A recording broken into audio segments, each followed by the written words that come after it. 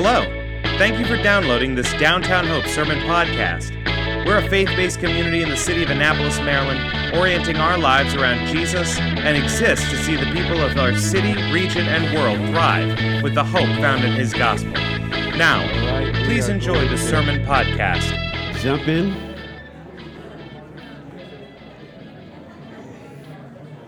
But if you have not yet gotten the book, they are in the back, the center cove, kind of in that little booth right there. Make sure you get one. We've been walking through this over the past 4 weeks, and this is a resource to help you also walk with others. But as Joey said, this is our final in our 4-part series on the Estuary. It's basically what we're calling this church to be in continuation of really fulfilling the vision and mission of seeing gospel transformation impact the city. And so being the 4th part, we looked at 3 prior. If you remember, the first message was God's story, His story, rooted in the gospel. And then Jacob shared, we are His.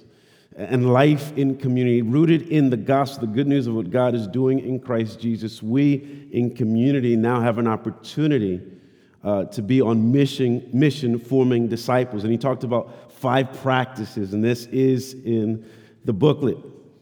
And that was, we are His. And then last week, Joey really pushed us to Luke chapter 10, Matthew chapter 28, and how we are sent by God and that the world is His. And today we culminate everything with the reality everything is His. And that's going to usher us into a life of worship. And so I want to read from Romans chapter 12. Usually we start from chapter 12 and read the first couple of verses, but I want to back up a little bit and begin in chapter 11, beginning in verse 33. So I'll read from Romans. Did I say Luke? Okay. I feel like I got Luke in my head now. All right, because we're shifting to Luke. So we're in Romans chapter 11. I'll begin from verse 33 and take us to chapter 12 through verse 2, and it's on the screen behind. Hear the word of the Lord. It says, "Oh, the depth of the riches and wisdom and knowledge of God. How unsearchable are His judgments and how inscrutable His ways.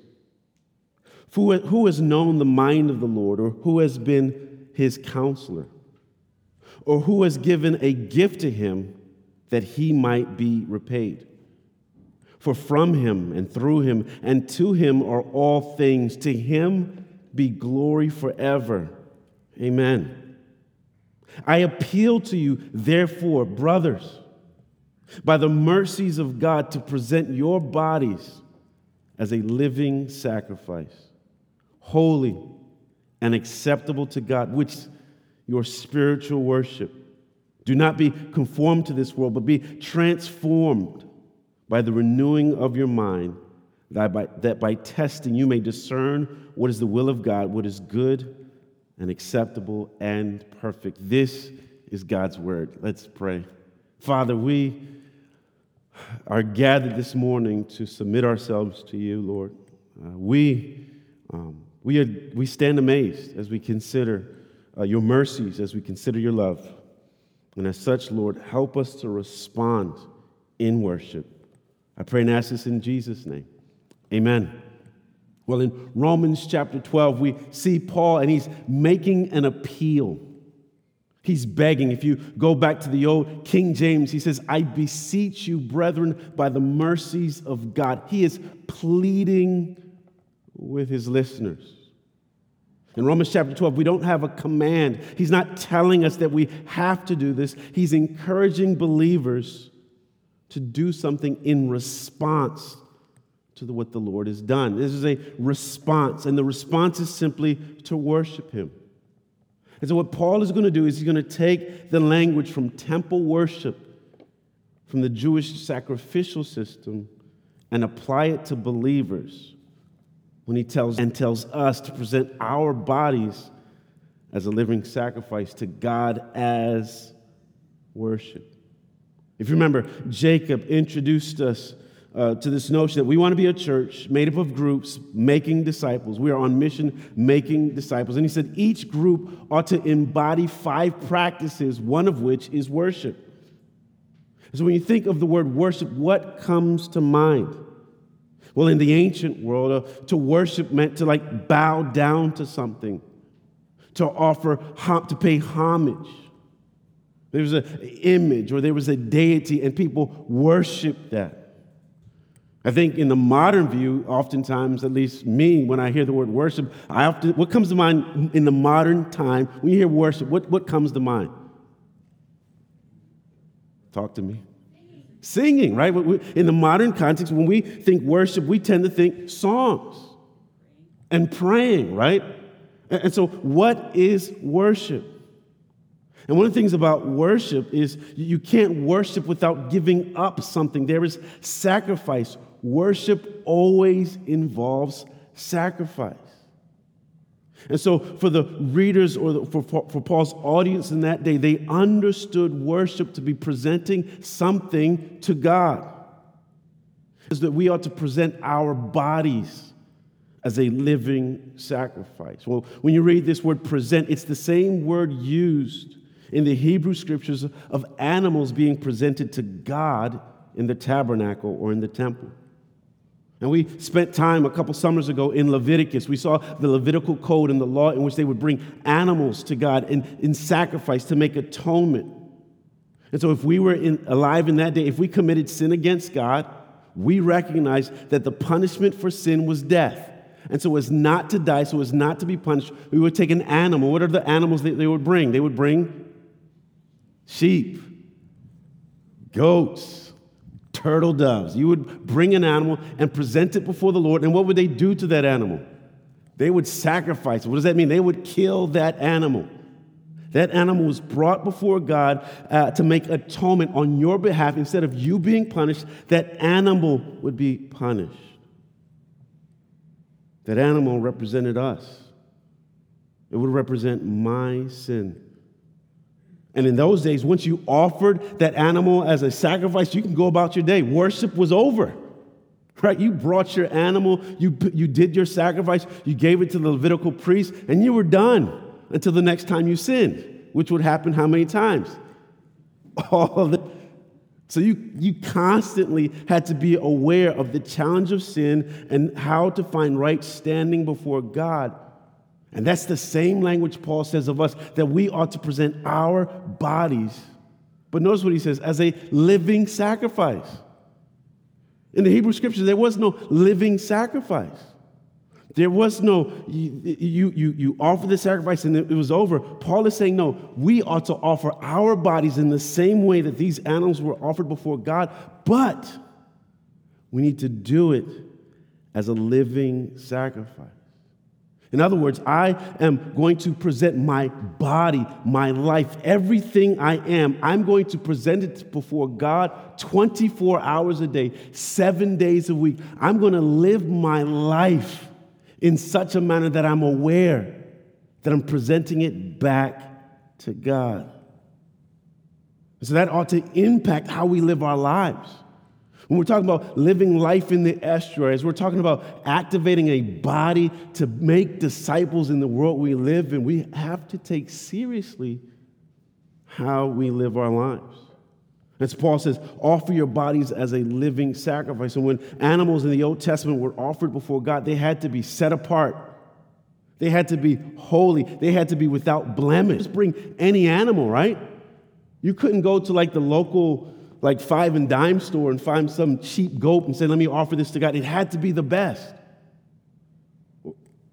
And look at what Paul says, that we ought to offer our bodies in the same way. A living sacrifice, holy and acceptable to God. What's fascinating is when you read New Testament, Jacob mentioned it, that they were called Christians, disciples earlier. But what are some other terminology used to speak of followers of Christ? Does anyone know? What are some of the other things you see in Scripture? Apostles, talk to me. Don't worry, the camera's not on. No one's going to hear you if you get the wrong answer. What else are they called? The way. The light. All right, the truth. All right, it begins with S and it rhymes with faints. Yes, you guys are on it. Believers were called saints. Paul would say to the saints in Ephesus, to the saints, they were called saints. What does it mean to be a saint? It literally means, who said that? Wow, no problem. It's all good. It's all good. To be a saint literally means to be set apart. To be set apart for use by, this is what the animal in the Old Testament, it was set apart, it was sacred, it was declared holy because it was set apart for God. And the community of believers understood their lives to be lives that are set apart to be used by God. Friends, that's what we're talking about when we're talking about life in the estuary. We're recognizing that our lives, not just as individuals, but as a community, in our teams, in our groups, we are living our lives set apart for His use. Paul says, present your bodies a living sacrifice that is holy before God. As believers in that day understood that to be true of their lives. And so Paul is saying, in essence, believers are taking on the role in the new covenant of what animal sacrifices did in the old. So he says, offer your bodies as a living sacrifice to the Lord. And he says, in so doing, he says, by doing this, it is your, ESV says your spiritual, I think a better word is, it is your reasonable worship. And so Paul says, as you begin to unpack the depth and the riches of who God is, that the rightful response is to worship Him. And to worship Him is by giving Him our bodies. In fact, that's what I believe is the central idea of this passage. That when we consider the mercies of God, when we consider God's display of love, I think that's what we ought to often do. We need to remind ourselves of God's manifold love. This is why we sing psalms and hymns and spiritual songs, to remind us of the goodness of God. And so when we consider the mercies of God, His display of love, the only reasonable thing to do is to respond in love. And a way we love Him, a way we worship Him, is to offer our bodies back to Him. It's to love Him back.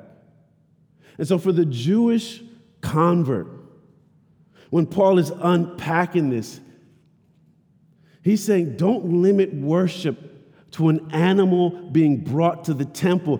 Give yourself to Him. And I think for us, Paul would say, don't limit worship to what is happening on a Sunday morning. He says, offer your bodies 24 hours a day, 7 days a week. All of life should be lived in response to God's love. Don't worship to what is done on Sunday. In fact, that's often the paradox in which many people live in, right? What do I do on Sunday? I worship on Sunday, and what do I do Monday through Friday? I work, I go to school, I do everything else, and we split this up. Paul says you cannot do that. In light of God's mercies, live your life every day is an opportunity to worship Him. But maybe we're here, and maybe this idea of worship is a foreign concept, right? Worship, that's what religious folk do. I don't worship anything. I say we all do. Even if we don't call it worship, deep down on the inside, there is something that has ultimate value and worth in our lives. And we are willing to sacrifice so much for that one thing. It could be our careers. We'll sacrifice everything to pursue a career because we believe that career to be of ultimate worth, of ultimate value. It could be our possessions. It could be money. It could be the things we have. We may not call it worship, but because we ascribe ultimate worth and value to it, we sacrifice things to pursue it. In fact, as we said, as it relates to career, for many people, their career, their vocation, that was the thing. And then if you're watching the news, what is taking place in the country as it relates to work? It's called the Great Resignation. People are saying, I'm done doing this. The very thing that they thought was going to bring them satisfaction, people are dissatisfied. And people are leaving their jobs in their droves. And it's becoming like what's the word? I want to say pandemic, but that's not the word. There's a movement where people are literally leaving. I got an email earlier this week where it says, and the church is not immune from that. People are resigning. And so this is where we got to be careful on what is the ultimate thing. What are we willing to give up things? What is the ultimate thing that we're sacrificing for? Paul says it better be for God. And so in this passage, Paul says, present your bodies a living sacrifice to God. He is the ultimate thing. And so Paul is redefining worship. He says, in light of all that God has done, respond in worship. If I were to ask you, what has God done? What would be your response? You know what I would say? I would say I respond in worship because God has given me life through the death of his son, Jesus. That Jesus gave up his status, he gave up his glory to give me life. Jesus said, no greater love than this for a man to lay down a life for his friend. And that's what Jesus does. That's what Jesus did. You see, in the old covenant, the only way to stand right before God was to offer an animal as a sacrifice. And that animal, as we said earlier, represented you, represented me, and our sin. And it's this constant frustration every day of my life. I've done something that is offensive to God. I got to get a goat. I got to get a sheep. I got to get a turtle dove. I have to go to the temple. I have to offer sacrifices. I can't show up into the temple because I'm unclean. And constant living in this turmoil of I can't get it right. Temple or no temple, so many of us know that struggle. I'm trying to do right by God, but I can't find the means to do it. But God demonstrates his love for us, and that even while we were yet sinners, Christ died. Friends, there was no need for us to bring a goat or a sheep or a turtle dove. God offered his son, demonstrating his love for us, and in response, Paul says, give him your bodies. In response, we see all of life as an opportunity for us to worship him. This is the essence of the estuary. That we see every aspect of our lives, whether here gathered on a Sunday morning, whether it's Tuesday on a golf course, or if it's Friday watching TV, all of life is an occasion for me to respond in worship to the Lord. And the best example of this, I think, is in the life of Abraham. Abraham, if you remember, Abraham had a similar commission. What does God say to Abraham? He says, go. Right? Just like Jesus says in the Great Commission, go. And Abraham goes to the place God will show him. He has no idea where he's going. To Liam's question, where is God sending you? Where is God sending me? Sometimes we may not know, but we respond and we go. And then Abraham does something very fascinating throughout his journey to be obedient to God's call. He does two things. He pitches tents and he builds altars. Why does he pitch tents? Because he's a sojourner. He's passing through. He knows any given place is not his permanent place, so he builds a tent and he stays there. But another thing he does is he builds an altar. Why would he build an altar? To worship the Lord, offer thanksgiving. But I think something deeper is taking place. God is sending Abraham into a pagan land. And God says to Abraham, through you, all families of the earth might be blessed. Abraham, I'm going to use you to fulfill my purposes. God has a purpose for humanity, that humanity might experience shalom, that we might return to the garden. So Abraham, I'm going to begin with you and your family. Wherever you are, I'm going to show up. And as I'm there, the prayer and desire, Abraham, the nations might be blessed. So Abraham is basically in enemy territory. These are lands dedicated to false gods, right? These are lands where they reject the notion of the one true God. And Abraham enters into their land, and guess what he does? He worships the Lord. And by worshiping the Lord in any given place, he's saying, Lord, this is your place. Friends, that's the opportunity we have. Think about the opportunities. Any place you name on planet Earth, especially if it is a place that is living contrary to the peace that God promises, we have an opportunity to show up there and to do what? Worship him there. And by worshiping God right there in that place, we're saying, God, this is your place. Think about that. Think about your school. Think about your place of work. And so what does this look like? Very simply, and I'll close.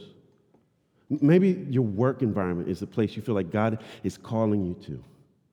And so you may not have a team necessarily, but you're part of a community group. It's a scattered mission. And so what do you do at work? You go there and you begin to worship the Lord there. And our sister said, what is worship? You can pray. And by praying in that environment, you're putting a flag there saying, God, this is your place. And so what would it look like for people of Downtown Hope to be sent out on mission in teams making disciples? It means we can go anywhere. So you know what I'm going to do? I love to play golf. Austin, you asked me what I like to do. I like to play golf. So you know what I'm going to do every time I play golf? How many holes when you play golf? 18 holes. After you par out or birdie or bogey, double bogey, triple bogey, pick up the ball again, there's a flag there, right? So every time I touch that flag, I'm going to worship the Lord and say, Lord, this is your place. I'm going to do that with friends. I'm going to gather with other brothers and sisters that enjoy that, and we're going to just begin to worship the Lord. Say, Lord, this is your place. Through that, watch the expansion of his kingdom. Because this is the mission, right? Be transformed by the renewing of your mind. And as we are transformed, offer our bodies as living sacrifices to him. Just watch what God would do. And so what is life in Estuary? It's life on worship. I pray we do that, and I pray that in Jesus' name. Amen. Let's bow our heads. And so, Lord, this morning we offer our bodies back to you in response to the grace poured out in Christ Jesus. Use us, Lord. I pray in Christ's name. Amen. One of the things I